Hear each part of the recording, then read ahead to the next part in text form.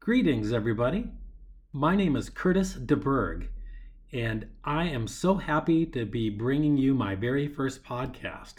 And I am today here in Hendaye, France, where I recently moved here from Paris after I had taken a sabbatical to Paris 2 years ago to learn more about how to do digital videos for my classroom. I was a university professor in California. But after my 1 year of sabbatical, COVID hit, and I decided to retire at age 64. I'm now 65 years old, and I'm finishing my second book about Ernest Hemingway. And the name of the book, at least the working title, is called Hemingway, New Perspectives, New Inspiration. And the purpose of this podcast will be first to kind of give you a setting where Hemingway lived and wrote and give you a sense of where I am and why I'm doing this. And then in the second half of each podcast, I'll just read you a passage from the book. Now, today, since I'm in Hendaye, I thought I would begin with talking about when Ernest Hemingway first came to Hendaye and what he was doing at the time. And I'll read a few quotes of his from letters that he had written from Hendaye to various friends. So I'm just going to pause just a second and see if I can go to the video of Mary Chapin Carpenter singing Mrs. Hemingway. And this was a tribute song to Hadley Hemingway that Mary Chapin Carpenter performed first. I believe it was in 2010. So as background music, here we go with Mary Chapin Carpenter, and I hope that's loud enough and but yet unobtrusive so that you can hear me clearly. So let's talk about Ernest's time in Hemingway, or in Hendaye, his very first time. And so it was August 3rd in 1925 when Hemingway wrote Sylvia Beach. And he was in Valencia, Spain at the time, and he said, "I've written 6 chapters on a novel, and I'm going great. About 15,000 words done already." So you can see how exuberant he was, and he was excited that he was well on his way to his first novel.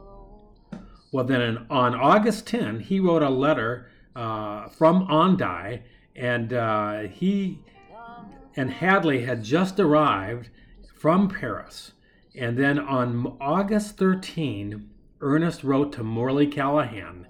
And get a load of how his prose again jumps right off the page here in his letters. He says, "Have been in Spain for 6 weeks with the bullfighters.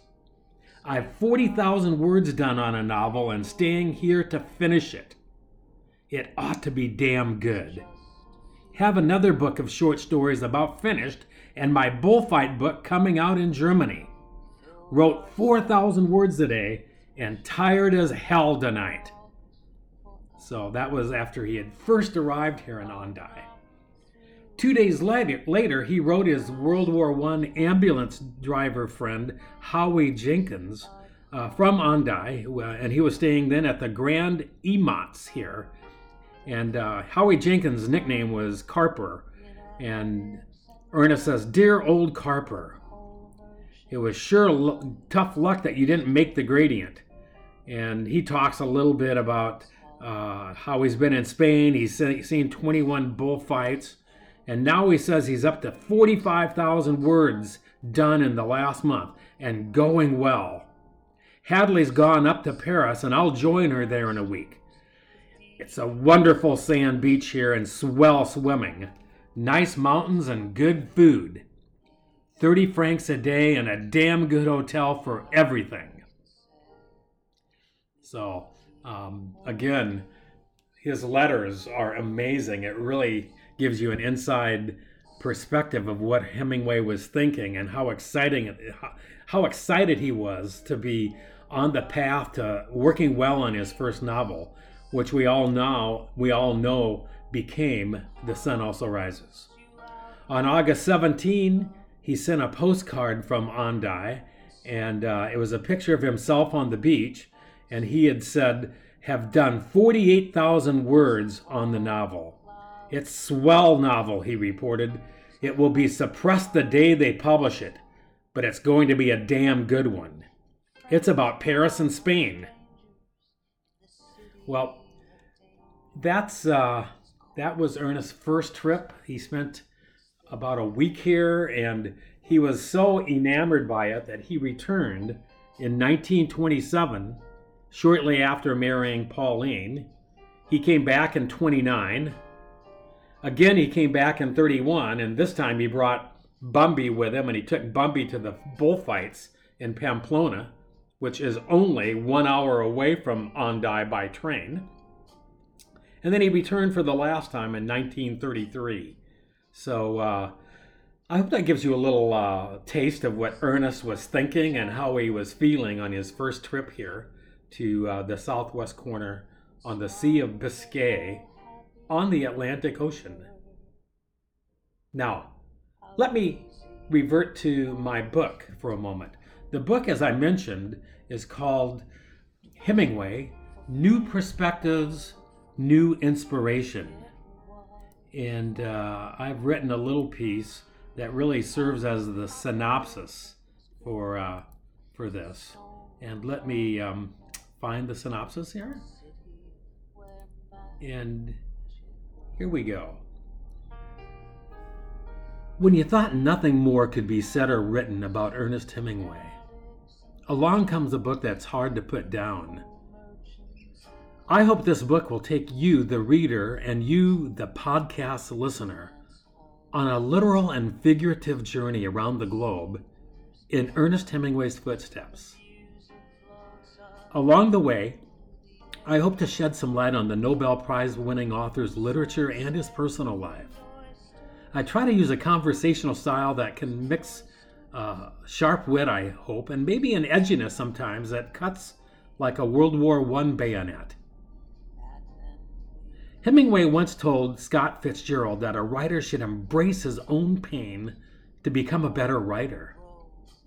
Hemingway had to embrace his own pain when he survived 2 plane crashes in 1954, resulting in spinal damage, separated shoulder.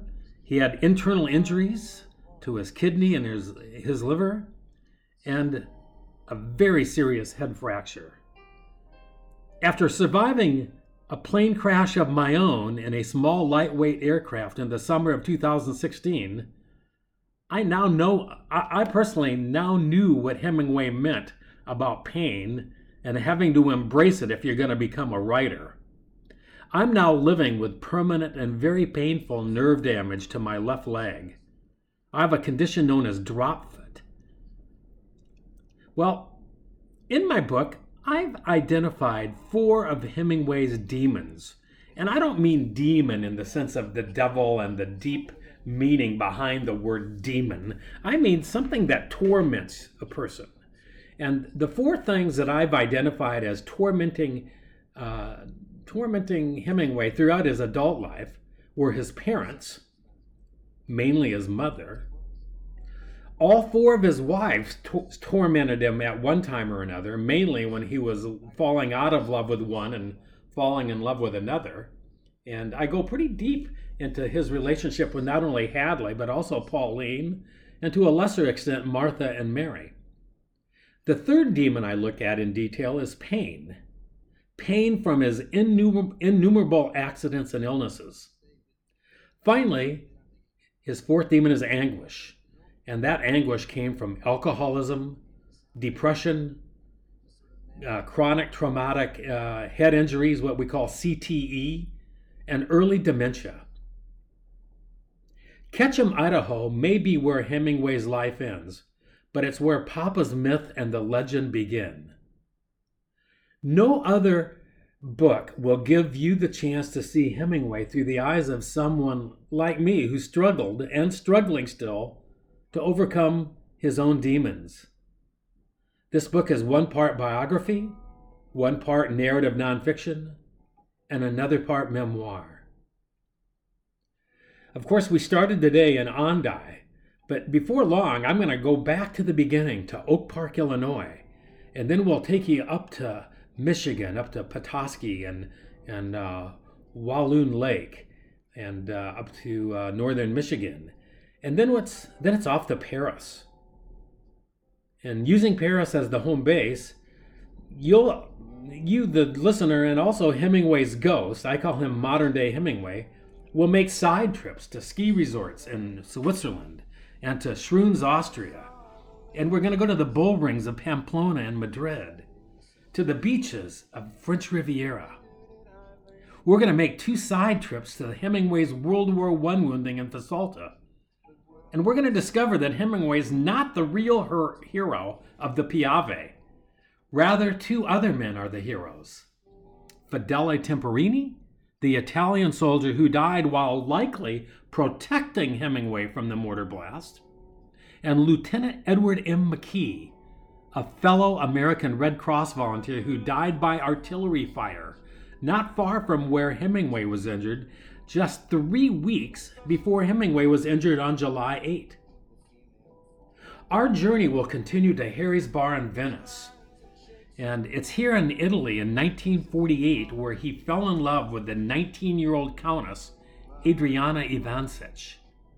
We're going to go to Murchison Falls in Uganda where Hemingway and his 4th wife, Mary, survived not 1 but 2 plane crashes. And on the first night, where they spent the night in the jungle, they literally saw elephants and crocodiles up close. Well, we will too. We're going to spend several days after Africa, and we're going to go to Hemingway's American West in Sheridan and Cody and Cook City. We're going to go to Key West to the Hemingway Lookalike Festival, which begins on Ernest's birthday each year on July 21. And we're going to end our journey in Ketchum, fittingly, the place where Hemingway ended his own life. Throughout this podcast, I'm going to identify 4 main drivers that I think drove Hemingway's fiction. Most of the books written about Hemingway delve into the so-called wound theory, about how the trauma from World War I left Hemingway physically and psychologically traumatized. Well, no doubt the war had a huge effect on him and his career, but I offer 4 other factors that contributed to Hemingway's genius as a writer. First, he had a hypomanic personality, meaning he had a hard time sleeping, and when he was high, he was really up, but when he was low, he was really low, and he was almost bipolar in that respect. So the hypomanic personality. Secondly, was the fear that the real story at Fasalta would come out, that he wasn't really a hero, but instead he may have been a young kid just looking for trouble, and trouble found him when the mortar blast exploded next to him in the front line trench right next to the Piave River. The third driver of his fiction, I think, was literary rivals and the rivalry with Lieutenant McKee. Remember, McKee was the man who died 3 weeks before Hemingway, and Hemingway was probably a little bit challenged by McKee because McKee died as an ambulance driver, canteen worker, and Hemingway also said the only heroes are the ones who die, and McKee and Temporini were both heroes. The last driver is remorse, and he had great remorse for how he treated Hadley, as we learned in the book A Movable Feast. But he had just as much remorse for Pauline, which the book about Pauline never did come out because by the time Ernest was ready to write it, he had all the electroconvulsive shock treatments at the Mayo Clinic, and he lost his short-term memory, he lost his confidence, and of course, he became very depressed and ended his life in Ketchum. In closing here, I want to take you to places that Hemingway lived, made love, wrote great fiction, and ultimately died. This podcast, I hope, will be an entertaining, provocative, and even sometimes troubling read and journey. But my goal is to offer a new perspective on what drove Hemingway to literary superstardom. I want to take you, the listener. Maybe you're a Hemingway fan, or maybe you're not a fan. You're maybe a wary critic. Either way, I want to take you on an unforgettable, informative, and rollicking ride. Put on your seatbelts, because here we go. Enjoy.